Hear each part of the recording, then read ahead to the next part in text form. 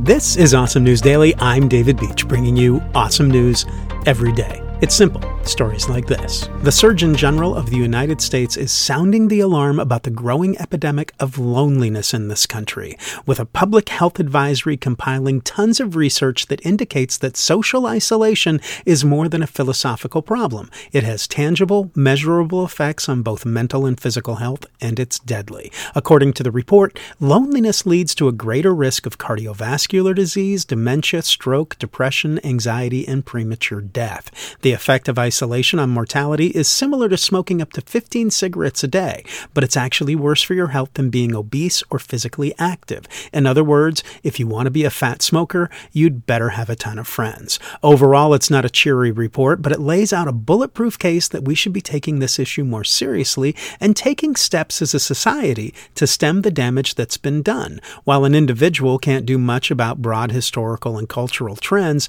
you can take action to combat loneliness in your own life and the lives of those around you. The Surgeon General's report lays out an ambitious national strategy that describes how schools, healthcare workers, government officials, and others can combat the systemic causes of society's loneliness. But it also discusses how just regular folks like us can conquer isolation in our own lives. This article highlights the most actionable and relevant tips.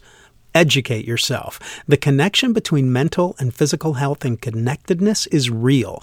It's supported by evidence and it affects everyone. Understanding and taking this seriously is a great first step to doing something about it. Start by reading the Surgeon General's report. It's a fascinating, if bleak, document that's backed up by scientific research. Your tax dollars paid for it, so take advantage. Set some time aside for socializing. According to the report, you should take time each day to reach out to a friend or family member. Put your phone down. Don't look at your phone while you're talking to someone. It's rude, and according to the Surgeon General, phones and other distractions decrease the quality of time you spend with others.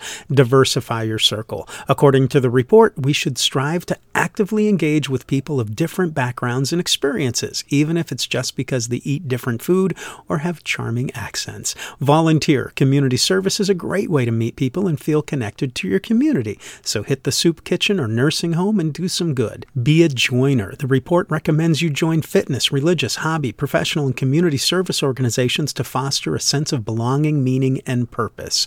Cut down on things that disconnect you. Technology can be insidious. It provides something like the feeling of social connection with ease, but social media connections and the like aren't actually real. So try to avoid excessive social media use and disproportionate time in front of screens instead of people. Reach out to those in crisis. If things are getting bad and you're feeling cut off and isolated, reach out to people who might care. Friends, family, genial bartenders, etc. You might be surprised at how many people are feeling the same. About half of Americans report feeling lonely. Talk to your doctor. As our understanding and acceptance of connection between physical and mental health and connectedness grows, healthcare professionals will hopefully take a bigger role in solving the problem. And lastly, and I'm paraphrasing, don't be a jerk. The Surgeon General advises that you reflect the core values of connection and how you approach others in conversation and through the actions you take.